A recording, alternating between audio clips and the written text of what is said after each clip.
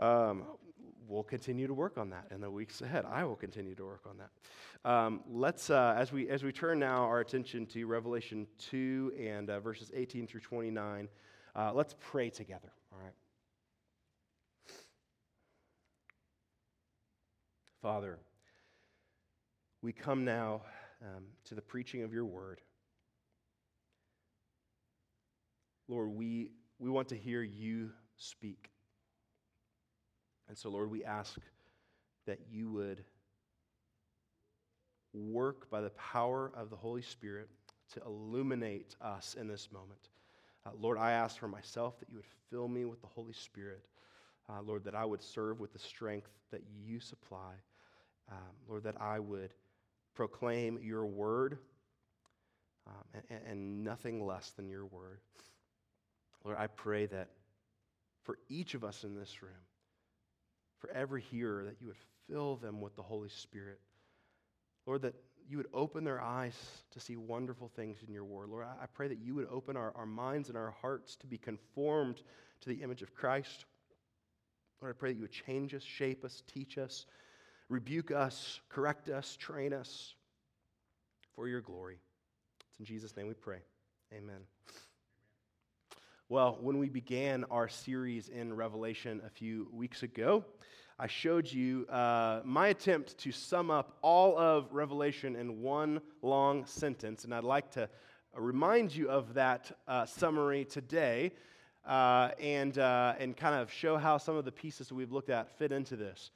In Revelation, Jesus reveals to his churches God's sovereign plan of judgment and redemption, culminating in his second coming, so they would persevere in following him through this present evil world, enduring tribulation, resisting temptation, and bearing witness before the nations until the day God judges evil and Jesus leads them to victory and eternal life with him in the new creation. Now, as we've been looking at the 7 messages to the 7 churches, we've been seeing elements of this already. In these messages in Revelation 2 and 3, Jesus is calling his churches to persevere in following him through this present evil world. He wants us to conquer, as we've been seeing over and over. We saw how the church in Ephesus was losing their witness before the nations because they were losing their love. We saw the church in Smyrna was struggling to persevere because they were enduring tribulation. We saw how the church in Pergamum was failing to follow the Lamb because they were failing to resist temptation. And in all of these messages, we've seen also Jesus' promise about the future. Jesus promises to lead the one who does conquer into victory and eternal life with him in the new creation. And so as we walk through this book section by section, we look at all the details and everything like that. I want to make sure that we're continually being reminded of the big picture, the overarching message of Revelation, so that we can keep everything in perspective. Well, with that perspective in mind and that context in mind, let's read together Revelation 2, verses 18 through 29. And since these words are breathed out by God and come with the authority of Jesus Christ himself, if you're able, would you please stand with me in honor of the reading of God's word? The Holy Spirit says, "And to the angel of the church in Thyatira write, the words of the Son of God, who has eyes like a flame of fire, and whose feet are like burnished bronze. I know your works, your love and faith and service and patient endurance, and that your latter works exceed the first. But I have this against you, that you tolerate that woman Jezebel, who calls herself a prophetess, and is teaching and seducing my servants to practice sexual immorality and to eat food sacrificed to idols. I gave her time to repent, but she refuses to repent of her sexual immorality.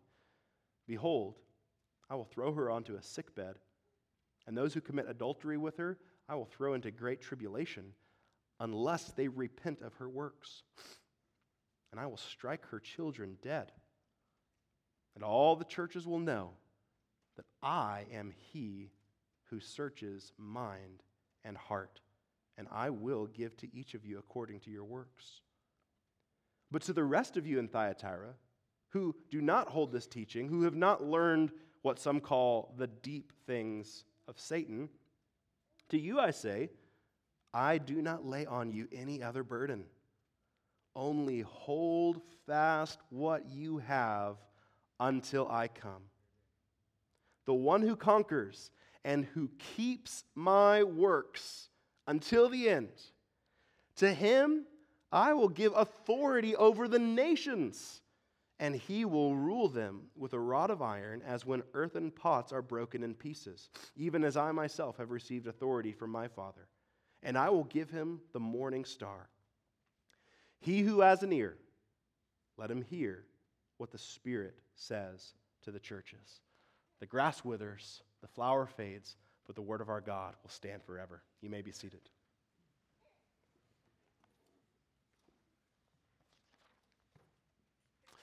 Well, as we begin today, let me ask you a question. How do you measure success? How do you measure success? Do you measure it by results, a bottom line, a return on investment? Do you measure success by the opinion of others, how people speak of you, your reputation? Do you measure success by accolades, a title, a position, a status? In the message to Thyatira, we see how Jesus measures success. It's simple. He says, keep my works until the end. Jesus calls us simply to be faithful to him and to follow him in obedience. That's it. You know, the draw of worldly success will pull at us from all sorts of different angles. It will tempt us to compromise our faithfulness to Christ for short-term gain. It will tempt us to overcomplicate success and miss the simple call of Christ to be faithful. But all Jesus wants for us is for us to keep his works until the end.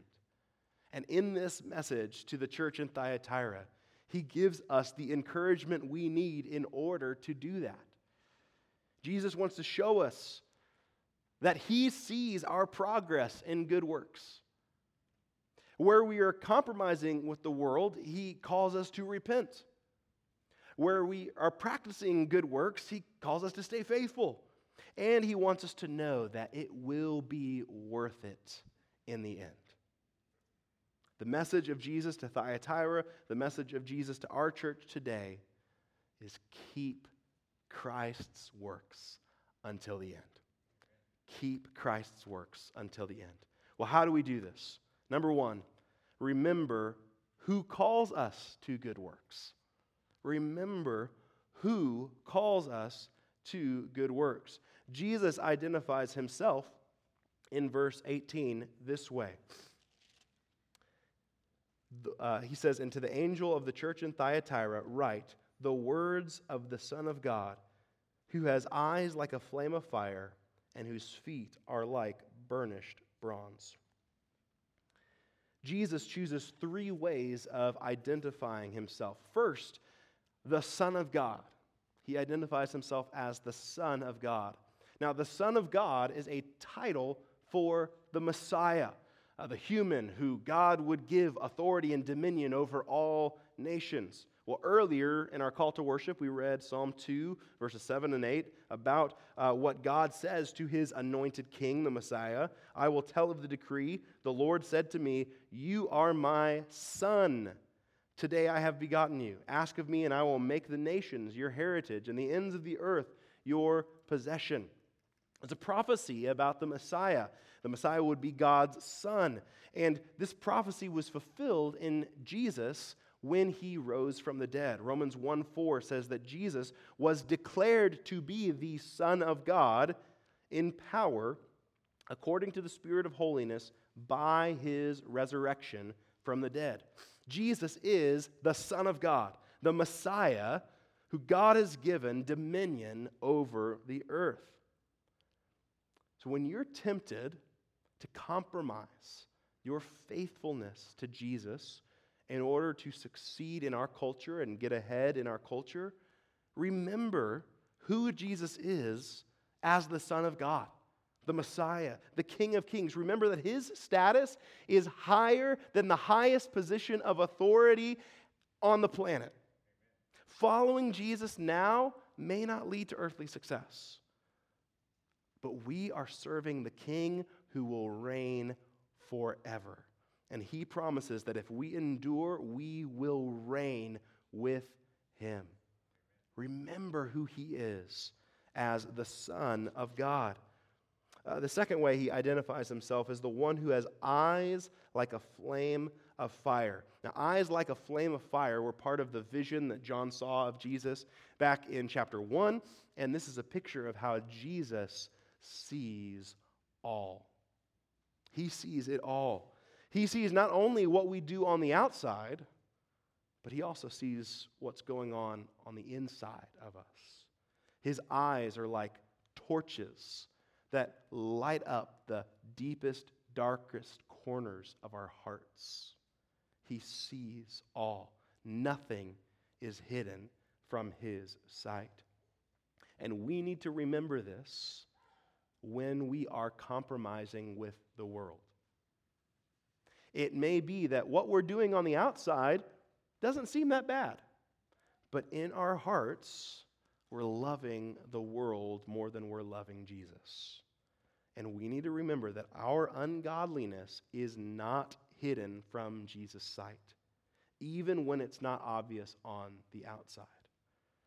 The one who will judge the living and the dead sees all. He is the one with eyes like a flame of fire. He also has feet like burnished bronze. Well, like eyes like a flame of fire, this is coming from that opening vision of chapter 1. And on the one hand, this speaks to Jesus' power, this strong bronze. His feet are armed, ready to trample his enemies. But I believe there's more going on here in this picture as well. Back in Revelation 1:15, we're told that Jesus' feet were like bronze that had been refined in a furnace. And so here in Revelation 2, we have the Son of God whose feet have spent time in a furnace. Now, do you remember the story of Shadrach, Meshach, and Abednego? I'll refresh your memory if not. They were exiles in Babylon, and they refused to bow down and worship the golden image that King Nebuchadnezzar had set up. And so, as a punishment, they were cast into a fiery furnace. But when Nebuchadnezzar looked into the furnace, not only were the men alive, he also saw a fourth man, whom he said looked like a son of the gods. The Son of God in the furnace. Now consider what this means for us. Like Shadrach, Meshach, and Abednego, we are living in Babylon. Revelation describes the church as symbolically living in Babylon. For the church in Thyatira, Babylon was the Roman Empire. For us, Babylon is America. We're exiles. We're citizens of the kingdom of heaven. And like Shadrach, Meshach, and Abednego, we face pressure to bow down to the idols of our culture. But Jesus promises that if we will resist the draw of idolatry, he will reward us, just like he rewarded Shadrach, Meshach, and Abednego. And so when you're tempted to grow weary in your works for Christ, remember who it is who calls us to these good works. When you're tempted by success, remember the Son of God who will reign forever and who can give us an eternal status. When you're tempted to think that you can hide your sin, Remember the one with eyes like a flame of fire, who sees all. And when you're tempted to fear what will happen to you if you don't bow down to the idols of our culture, remember the one whose feet are like bronze refined in a furnace. He will defeat the nations and their gods, and he walks with us in the fire. Remember who it is who calls us to good works, and keep Christ's works until the end. Second, if we are to keep Christ's works until the end, we need to know that Jesus sees our progress in good works. Know that Jesus sees our progress in good works. Jesus praises the church in Thyatira in verse 19. He says, I know your works, your love and faith and service and patient endurance, and that your latter works exceed the first. The one who has eyes like a flame of fire doesn't just see our sin. He also sees our good works and how we're growing in godliness. Jesus praises the church in Pergamum for 4 areas. First, for their love. So unlike the church in Ephesus, who had lost the love they had at first, this church is a church marked by love. Second, their faith. Like the church in Pergamum, the church in Thyatira was loyal to Christ. He praises them for their faith. Third, for their service. This was a church that was hardworking in meeting practical needs. Fourth, their patient endurance. In the face of temptation to give up their good works, they held fast, they pressed on. And they were growing stronger in these areas. Their latter works exceeded the first. This was a church that made Jesus attractive. They were passionate about Jesus. They were helping their community. They were hardworking. They were excelling. And Jesus wanted them to know, I see that. He's going to go on and talk about the things they need to repent of. He'll get there. But he doesn't start there. He starts with saying, I see your growth. I see where you're excelling. And we need to remember that Jesus sees our progress in good works as well. Now, we have our problems, but Jesus still sees where we are growing. We have our sins, we have our areas in which we need to still grow more, but all of those problems that we have, even grotesque sins like we have in Revelation 2, those don't keep Jesus from seeing the areas in which we are excelling. He sees how you've been putting others before yourself. He sees how you've been holding on to him even when it seems impossible. He sees how you have been sacrificing to meet the needs of others, even when no one else knows that you've done that. Even when no one else sees, Jesus sees. He sees your growth in good works. It's important for us to remember that Jesus sees us. I think it's also important that we remember this is how Jesus sees other churches as well. You know, we're a church that's serious about biblical doctrine. We're serious about biblical practice and biblical morality. And I think it would be easy for us, if the church in Thyatira was the church down the street, it would be easy for us to look down on that kind of a church. Maybe all we see about the church in Thyatira is how they tolerate that Jezebel who's leading people astray. And we see their works, but the worldliness that they have kind of taints the value of that love and faith and service and endurance for us. But that's not how Jesus sees it. Jesus, yes, I mean, he wants them to repent of their worldliness. He wants them to repent. And it's deathly serious, as we're about to see.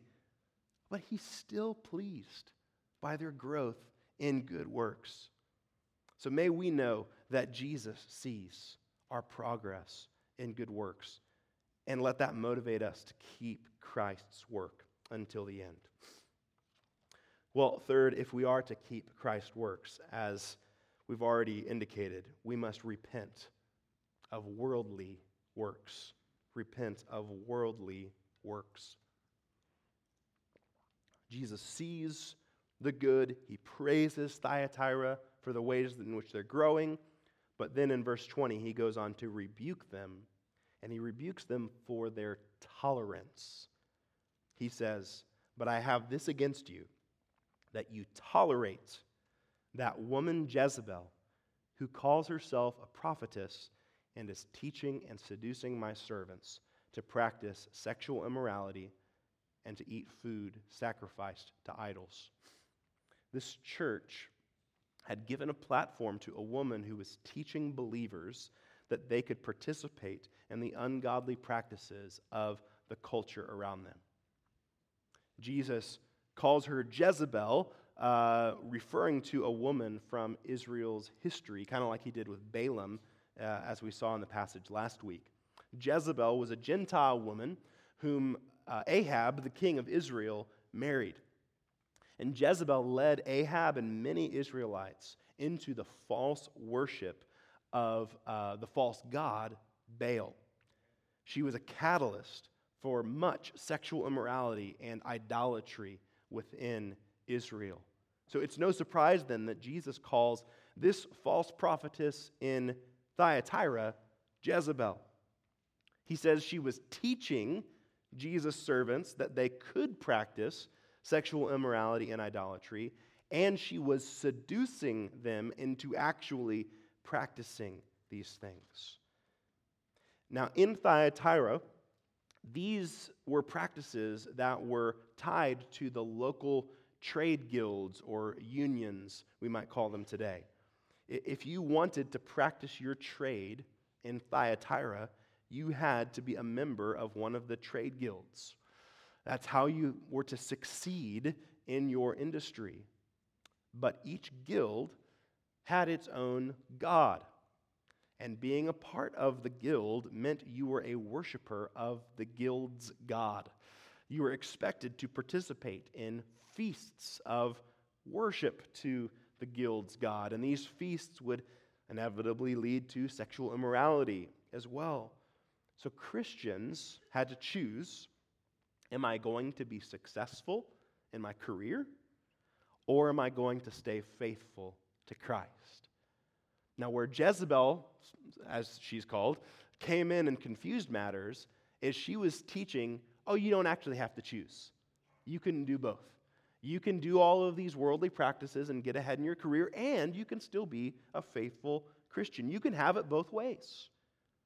The seduction of worldliness is strong, and we see this not only in this passage, but all throughout Revelation. One of the warnings that Jesus wants to give us, he wants to paint a picture of how seductive worldliness is, how alluring Babylon is.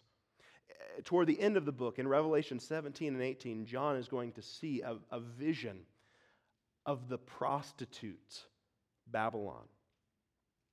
She's beautiful. She's luxurious. Revelation 18:15 says that the merchants of the world gained their wealth from her. Yet, she seduces the world into idolatry and sexual immorality. And this was the temptation that the Christians in Thyatira were facing. Give in to sexual immorality and idolatry with Babylon, and you'll gain wealth from her. Do you hear Jezebel's voice trying to seduce you? Do you hear the allure of Babylon trying to deceive you into compromise? You know, this is just what you have to do to make it. Oh, it's okay to go along with it as long as you don't really mean it in your heart. Hey, you got to do what it takes to provide for your family. God doesn't want to keep you from being successful. Oh, It's not flirting, it's just good customer service. Well, those commands about sexuality were really just for that culture of that time. They don't apply today. Hey, stop being so legalistic about sex. Love is love. Do you hear the voice of Jezebel? Do you hear Babylon seducing you? If you are giving in to the deception and seduction of Babylon, Jesus calls you to repent. Jesus says in verse 21, I gave her time to repent, but she refuses to repent of her sexual immorality. Now notice that phrase, I gave her time to repent. That is pure mercy. Do you see Jesus' mercy in that? When we're in sin, he doesn't snap to condemn us. He gives us time to repent. And you may say, I've been doing this for a while. I've been operating this way for a while. Jesus doesn't seem to have a problem with it. But just because Jesus hasn't responded yet does not mean he is being tolerant. He is being patient. And this is kindness that is meant to lead you to repentance. In the case of the false prophetess in Thyatira, she was refusing to repent despite the fact that Jesus had given her time. And so Jesus warns what will happen if she and her followers do not repent. In verses 22 and 23, he says, Behold, I will throw her onto a sickbed, and those who commit adultery with her I will throw into great tribulation unless they repent of her works, and I will strike her children dead. Those who have followed the false prophetess into compromise and worldliness must repent. They must repent of her works, these works and practices that she has led them to do. And he says, if her followers do not repent, he will bring judgment. Jesus says, I will strike her children dead. He views this Jezebel as a mother and those that she's led astray as her children. Now, this is probably not the Mother's Day sermon you thought you were going to hear. But, okay, so here's my Mother's Day encouragement to you mothers out there, okay? If you're discouraged, feeling like you're a bad mother, just remember, you're a better mother than Jezebel, okay? So just take that with you. Be encouraged today. But in all seriousness, Jesus here is promising judgment. I think it's easy for us to think of the God of the Old Testament as the God of judgment, and the Jesus of the New Testament is just all love and acceptance. But Jesus is identified as the judge of the living and the dead. He's the one with the sharp two-edged sword coming out of his mouth. He's the one with eyes, a flame of fire, feet like burnished bronze. And Jesus promises here the judgment of great tribulation or distress. All of life in a fallen world is an experience of tribulation. We see tribulation all throughout Revelation. That's just the normal status quo for Christians in a fallen world. But this is something more than just everyday tribulation that he's promising. Jesus is promising, he's warning about not just kind of general distress here. He's not even just saying that they will receive, kind of the natural consequences that come from sin. He is promising his deliberate action of judgment. He specifically mentions the judgment of illness, this putting her on a sickbed, and then warning that he will strike her children dead. So it seems that he's warning these people that he will bring a fatal illness upon them. That's going to be his judgment if they do not repent. When Jesus brings judgment, though, we need to understand that actually brings him glory. When Jesus brings judgment, that brings him glory. Look at verse 23. And all the churches will know that I am he who searches mind and heart, and I will give to each of you according to your works. When Jesus judges those who refuse to repent, it sends a message to all his churches. He is the one with eyes like a flame of fire. He sees your thoughts and your desires, and he judges justly. He gives people what their sins deserve. Jesus will not tolerate sin, and we should not either. How is the Holy Spirit convicting you of compromise even now?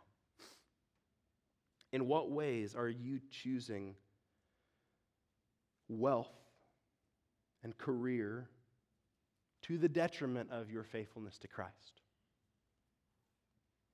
How are you giving in to the false gods of this world? How are you compromising on God's will for sexuality? It may be that in your heart right now, you're feeling some heat because the one with eyes like a flame of fire is illuminating sin in the deep, dark recesses of your heart. And you just need to know that is his mercy. The worst thing Jesus could do for you is to leave you in your sin and let you have what you want. But in his mercy, he shines his light on our sin, and he exposes it for what it is. If Jesus is convicting you of sin this morning, that is his invitation to you to repent. It's his invitation to you to receive his mercy, because the one with eyes aflame of fire is also the one who went to the cross and who received the judgment of God that we deserve for our sins, so that he could cleanse those who are guilty. He could cleanse those who deserve his judgment. Jesus wants to extend mercy to you. He wants to give you forgiveness and cleansing. He wants to bring you back to the path of righteousness, of following him. So if the Lord is convicting you today, don't stiff-arm him. Let him expose your sin. Confess it to him. Receive his cleansing, his forgiveness, his mercy, and find hope in Jesus. Repent of worldly works and keep Christ's works until the end. Well, finally, if we are to keep Christ's works until the end, we should seek the reward of good works. And we see this in the last section of this message. Not everyone in the church in Thyatira had bought into the teaching of Jezebel. Jesus gives the others a word of encouragement in verses 24 and 25. But to the rest of you in Thyatira, who do not hold this teaching, who have not learned what some call the deep things of Satan, to you I say, I do not lay on you any other burden. Only hold fast what you have until I come. Jesus says that the teaching of Jezebel was called the deep things of Satan. You know, one of the hallmarks of false teaching is that they promise deep things. They promise that there's some hidden knowledge, some deeper truth that the simple-minded don't know. And in this way, false teachers echo Satan, who said, did God actually say? In Genesis 3. He went on and he said, you will not surely die, for God knows that when you eat of it, your eyes will be opened, and you will be like God, knowing good and evil. What Eve and Adam were missing was the deep things of Satan. So this false teaching, this false teacher Jezebel was promising deep things, deeper things, additional things, more things. And Jesus does just the opposite. Whereas Jezebel said, you need to add these deep things, Jesus speaks to those who haven't compromised, and he says, I do not lay on you any other burden. Instead, he says, hold on to what you have. He says, I've already given you what you need. I've already given you what is sufficient for you. You don't need more. I'm not going to lay on any other burden. Just hold on to what you have. And by the way, let that be a lesson to us, both as disciples of Jesus and as disciple makers. You know, when we're trying to avoid sin or we want to help others avoid sin, it can be tempting to lay on other burdens besides what Jesus has given us in his word. It can be tempting to lay on extra rules and practices in the name of protecting against sin. But that's not what Jesus does. He just calls us to hold on to what he has already given us, to his sufficient word. And he makes a promise. What if we do? What if we do just hold on and keep his works? Well, verses 26 and 27 says this. The one who conquers and who keeps my works until the end, to him I will give authority over the nations, and he will rule them with a rod of iron, as when earthen pots are broken in pieces, even as I myself have received authority from my Father. Jesus promises the one who conquers, the one who keeps Christ's works until the end, will share his dominion. This is a promise rooted, again, in Psalm 2, which we've already looked at a couple of times today. In Psalm 2, verses 8 and 9, God makes this promise to his anointed king. He says, ask of me, and I will make the nations your heritage, and the ends of the earth your possession. You shall break them with a rod of iron, and dash them in pieces like a potter's vessel. So this is a passage about the Messiah's authority over the nations. And these words of Psalm 2 are going to come up over and over again throughout Revelation about Christ's authority and his role as king above all kings. But what's noteworthy about the promise of this message to Thyatira is Jesus is promising not just his authority, he's promising to share his authority. He's promising to share his dominion as the Messiah with those who conquer and keep his works until the end. Jesus promises if we will keep his works until the end, he will bring us into his reign. He will give us dominion like his Father gave him dominion. Revelation 22:5 says this about what it's going to be like for the people of Christ in the new heavens and new earth. And night will be no more. They will need no light of lamp or sun, for the Lord God will be their light, and they will reign forever and ever. Well, then right on the heels of that, Jesus makes another promise in verse 28. He says, I will give him the morning star. And this is really a promise that is very much closely related to the promise he's already made. In Revelation 22:16, Jesus identifies himself as the morning star. He says, I, Jesus, have sent my angel to testify to you about these things for the churches. I am the root and the descendant of David, the bright morning star. And this imagery of the star connects back to a prophecy about the Messiah that God gave actually through Balaam, interestingly enough. We looked at him last week. And this prophecy is very similar to Psalm 2. In Numbers 24:17, Balaam said, I see him, but not now. I behold him, but not near. A star shall come out of Jacob, and a scepter shall rise out of Israel. It shall crush the forehead of Moab and break down all the sons of Sheth.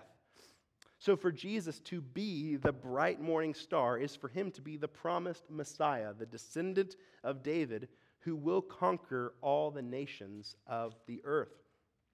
Jesus is promising the one who conquers that he will give him the morning star. If we conquer, we get Jesus himself. The King of all kings is our King. And the Messiah will share his reign with us. He will bring us into the purpose that he had for humanity from the very beginning, to have dominion over the earth. So as you follow Jesus, keep your eye on the prize. Instead of living to climb the corporate ladder, live for the day that we will reign with Christ. Instead of enjoying the best that Babylon has to offer, live today as a citizen of the kingdom of heaven. Seek the reward of good works and keep Christ's works until the end. So as we close, you need to ask yourself, how will you measure success? How will you measure success? What pathway is the successful pathway? Whose opinion matters the most? What status is most desirable to you? May we remember the simple truth that true success is keeping Christ's works until the end. Now that may cost us. It may mean we don't get that promotion. It may mean we don't get to enjoy all of the pleasures that our neighbors get to enjoy. It may mean that we're not praised. But the cost is worth it. Keep Christ's works until the end.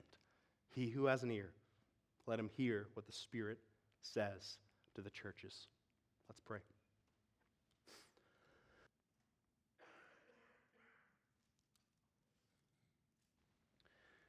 Father,